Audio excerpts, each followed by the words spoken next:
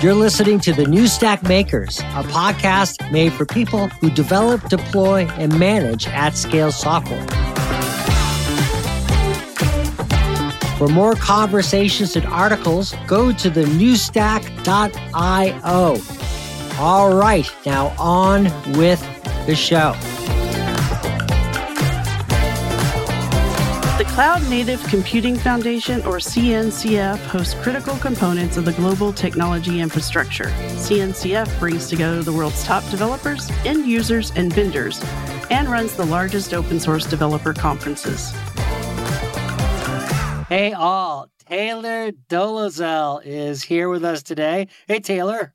Hey, how's it going? Great to see you again, Alex. Always a pleasure. Great to see you. I'm going to see you in Chicago soon, and we're going to talk about KubeCon because you work for the Cloud Native Computing Foundation. But what do you do exactly? Absolutely. I like to think of myself as a cloud native chiropractor, making sure everybody's aligned on the same page. Professionally, head of ecosystem is my title, but always good to have good alignment there for sure. I may have to talk to you when we're in Chicago. Like I've been waking up lately in the morning.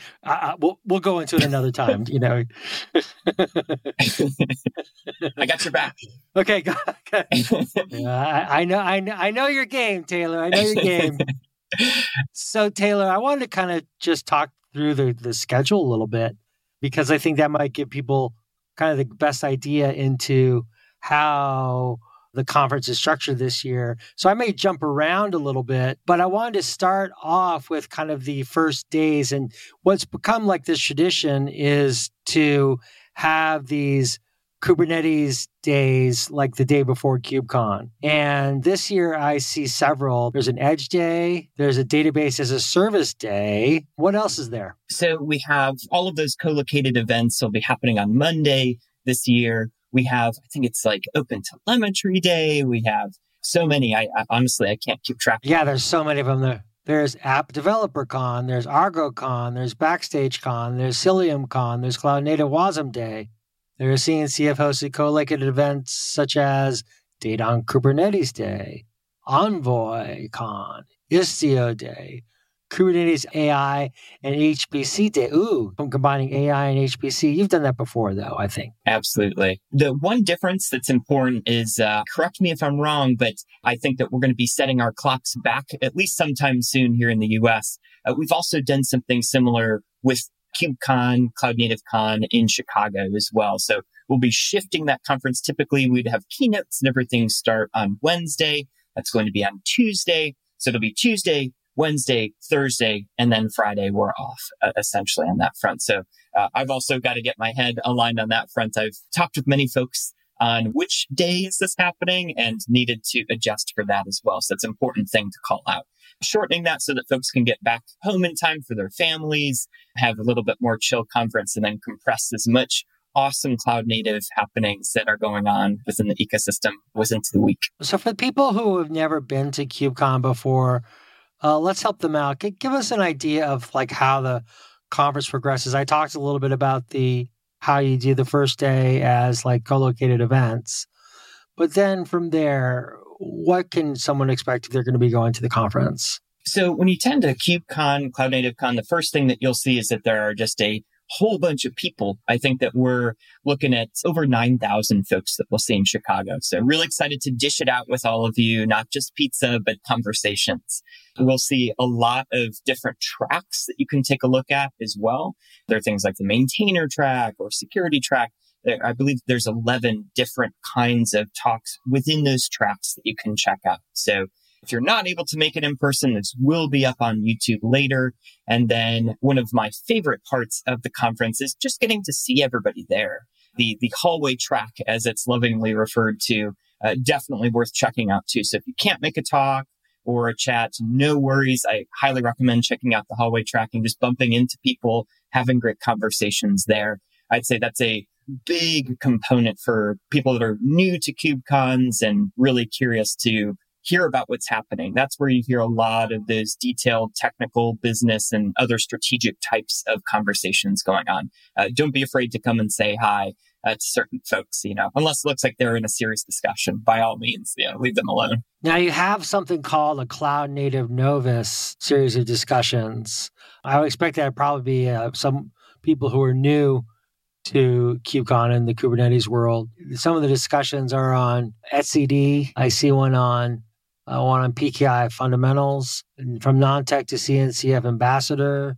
So there's a variety of topics. How do you all pick some of these topics? I mean, what is the feedback that you've received to help you kind of define these discussions? Yeah. So we have, honestly, the whole call for papers or CFP process is really involved. So we have, I think that I need to take a look at the numbers for this year, but usually it's between 11 to 15% of people that submit talks get accepted. So not that any of those talks are bad. There's just so many that come in and we only have space for so many.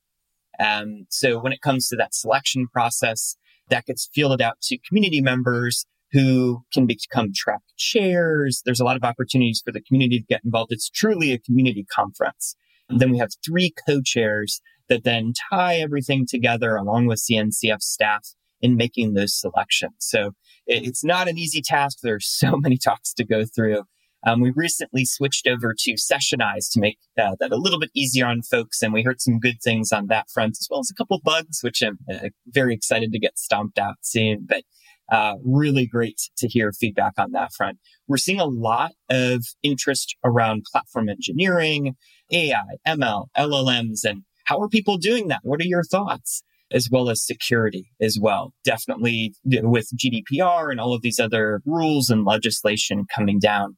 Folks are really curious about effective ways to bring this into their organization and reduce as much head scratching as possible. Now, one question I have is just going back to the Novus discussion. What percentage of the people are going to be end users, do you think, from what you can preliminary tell by the attendee registration right now? Usually it's been around 25 to 30% end users that we see there. And end users are people that are adopting CNCF projects within their organization and not reselling that effectively. So those are like Intuit's, Adobe, Mercedes-Benz, Apple, people adopting projects as the core bedrock for a lot of their platforms and foundations within their companies. So I work with them extensively. So I'm always curious to hear about use cases that they have within the ecosystem, as well as some non-traditional ways that they're adopting things too.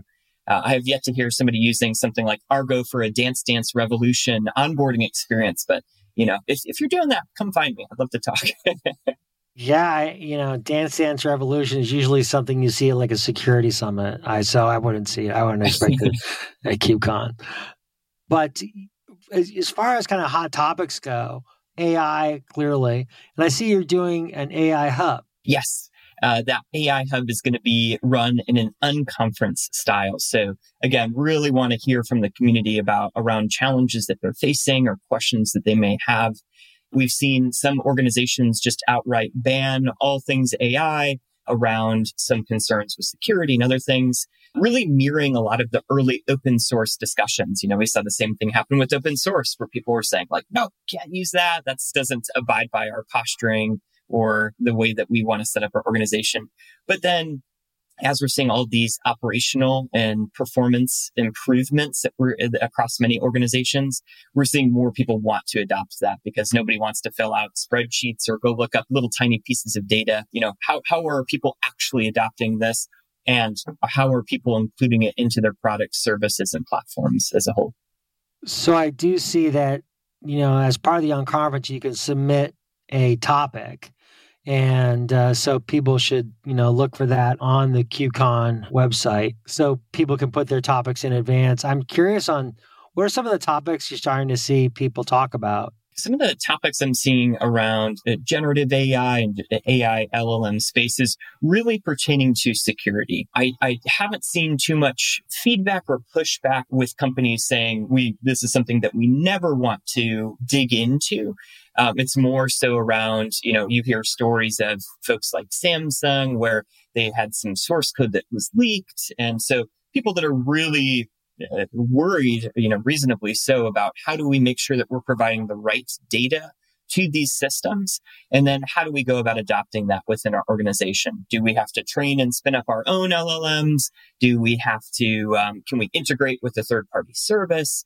I think a lot of questions pertain to those topics, as well as a lot of executives that I've spoken with. They've been asking around strategy decisions, just saying, okay, what kind of features can we enable with this? And how can we actually apply this to some platform engineering concepts and topics, which has been really interesting. So the TLDR there is that very few have figured it out. You've seen a little bit more with things like Midjourney or Adobe's Firefly, DALL-E, stuff like that is a little bit easier, but it doesn't really pair necessarily to business concerns. But I'm curious to see other ways in which people are using it, even if it's small things like getting back to emails and just providing a little bit of feedback in hiring process, interviews, and training overall.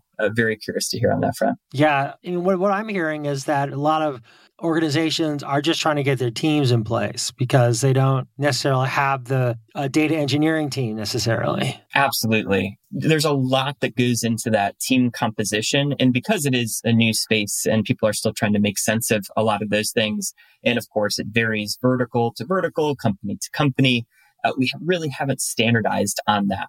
We're seeing a little bit more standardization around how people might go and train their AI systems, using Kubernetes and other CNCF technologies to enable that, which is, I'm biased, so I think that's really cool. But really great stories to hear. When it comes to that adoption story, that's where we're seeing those stories get written in real time. Yeah, I attended the VMware event, VMware Explore, and I attended one session with developers, intro into LLMs, and really focused on the basics. It focused on, what is an LLM? What's a vector database? All just very, very basic stuff. I expect that's going to be a lot of what we get from this year's KubeCon. Absolutely. Absolutely. I think hearing more stories around that and just frankly what people think. I'm seeing a lot of good conversations around seeing a lot of combining these technologies together too. So LLMs, large language models, you see a lot of enterprises with old machines sitting around, or they might have just gotten out of a data center. So they're exploring use cases of edge computing or smart edges and reutilizing these resources that they just decommed or, were looking to get rid of, potentially using them for WebAssembly, edge computing, and LLMs, and then having a sovereign place to do that so that they don't have to worry as much about data flowing outside of the company too. So I've got my ear to the ground on that because I've started to hear that pop up within our ecosystem as well. So thinking about edge devices, how do all those old machines play into the edge device story? So what's cool about edge is that there's a lot that you can do with it. You don't necessarily need it to be this cutting edge, latest CPU, GPU kind of thing. It could be a Raspberry Pi. It could be we've seen folks train LLMs. I think Stanford had spent like $600 or something like that to train their version of Llama, which is a large language model. So we're seeing LLMs being used to do small things very well, kind of abiding by that Linux tooling principle. Do one thing, do it well. That's scheduling dinner appointments for you or faxing your parents because they still have a fax machine. You can focus really specific, really niche use cases for different applications as it pertains to LLMs, which is really cool, and then chain those together into a bigger workflow. So that's a big way that I'm seeing folks start to utilize edge computing, LLMs, and then, really focus on security or even sandbox testing or providing folks some cloud development environments that organizations will run on their own with things like WebAssembly, really focused on security, things of that nature. So really cool to see the stitching together and the patchwork that the community is making. Now, generative AI, LLMs, the way you use those and, how it fits with edge and security, that's all very interesting. There's topics, though, that are popular this year that were not quite as popular last year at this time, and in particular, platform engineering. What are you seeing in terms of what we're going to see at the event about platform engineering? I think more of a definition around what platform engineering is. We've started to see that definition congeal because people have talked about site reliability engineering and DevOps. Wait, isn't just platform engineering DevOps, just embodied a little bit more? A lot of good debates for and against those principles. But when it comes to platform engineering, I think that the more interesting conversations I've seen in that space have been around creating this internal product team, essentially, rather than just being a platform team that runs a specific platform and bottlenecks the organization. focusing on how to make a good product that you can proliferate throughout your organization. In previous roles that I've had, that's the approach that we've seen be really successful. So really, I'm enthused to hear some folks and their journeys on that front versus being, running a global logging cluster centrally located or just within one cloud or a few others. Hearing those SRE principles poured into that platform and some of that product management, I think is really, really interesting. I was doing a story on test containers. They're basically it's a library for kind of like testing of mostly, really for developers. It's all done in code. So it's, compared to, YAML, right? And it's interesting because it's designed for like developers to be able to work on the inner loop, and then the outer loop that is we might have DevOps people working on, or even operations people on, maybe even SREs. And I'm curious on those synergies.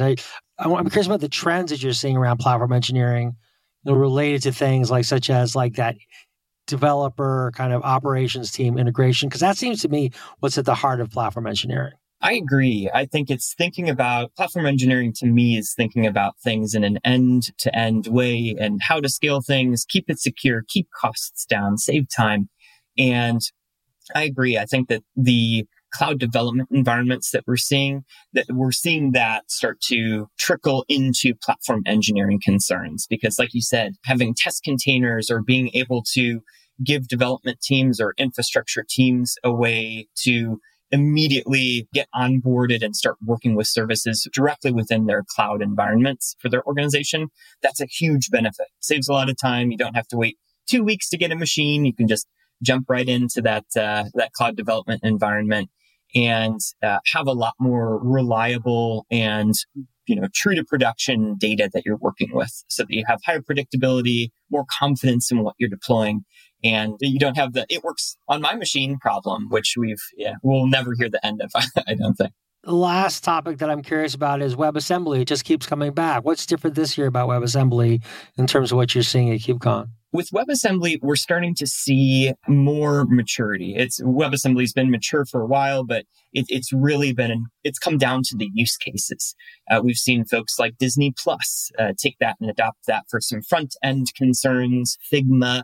There's many different types of examples out in the world where folks are using this, but it's mostly to create a really nice front end. There are some back end use cases or API applications and things of that nature, but with some of the later specifications that have come out in WASI and the WebAssembly spec and everything, I think at WasmCon in Seattle, there was that news that we're getting to that place where we're getting to our containerization moment like Docker.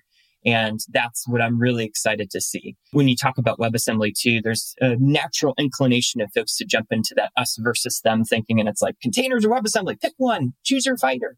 And that's not at all what we're seeing either. We're seeing a lot of people putting those technologies together, especially on things like Edge. If you're looking to just kind of have this thing that you work with or need lower latency, something like video encoding or something like that, WebAssembly might work really well for you. Or if you want to parse something out or keep your data contained within a specific network or area within your organization, you can pre-process that and work with that before it actually makes it to the cloud, which is really useful as well. So you can start to see these architectures really evolve and become even more multi-layered than they are. So I see, in conclusion, the keynotes, and you're one of the keynotes. What is your discussion going to focus on? I'm going to focus mostly on puns, as you know, try to work a few of those in there, and then really focus on the end user community. We've had a lot of great stories come out of the ecosystem in the past couple of months. I'm excited to share. Won't spoil it on that front, so keep a listen for those. But the TLDR of that theme is just really going to be focused on the community, the impact that folks have had, the networking abilities, folks' contributions, and then elevate some of those folks that have had, really, really great success stories within the ecosystem too.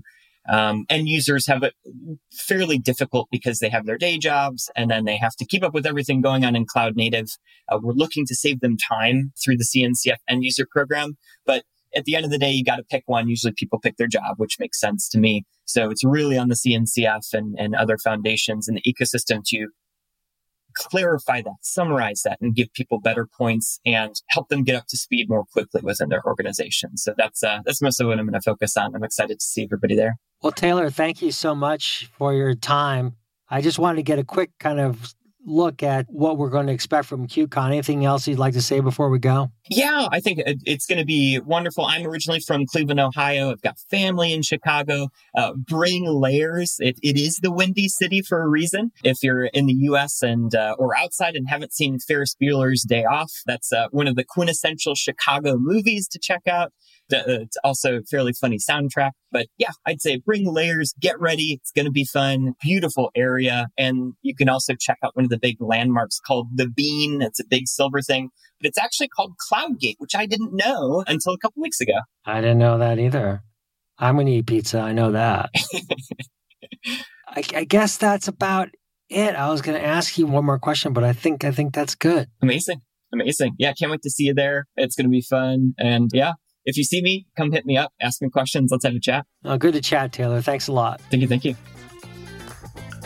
The Cloud Native Computing Foundation, or CNCF, hosts critical components of the global technology infrastructure. CNCF brings together the world's top developers, end users, and vendors, and runs the largest open source developer conferences. Thanks for listening. If you like the show, please rate and review us on Apple Podcasts, Spotify, or wherever you get your podcasts. That's one of the best ways you can help us grow this community, and we really appreciate your feedback.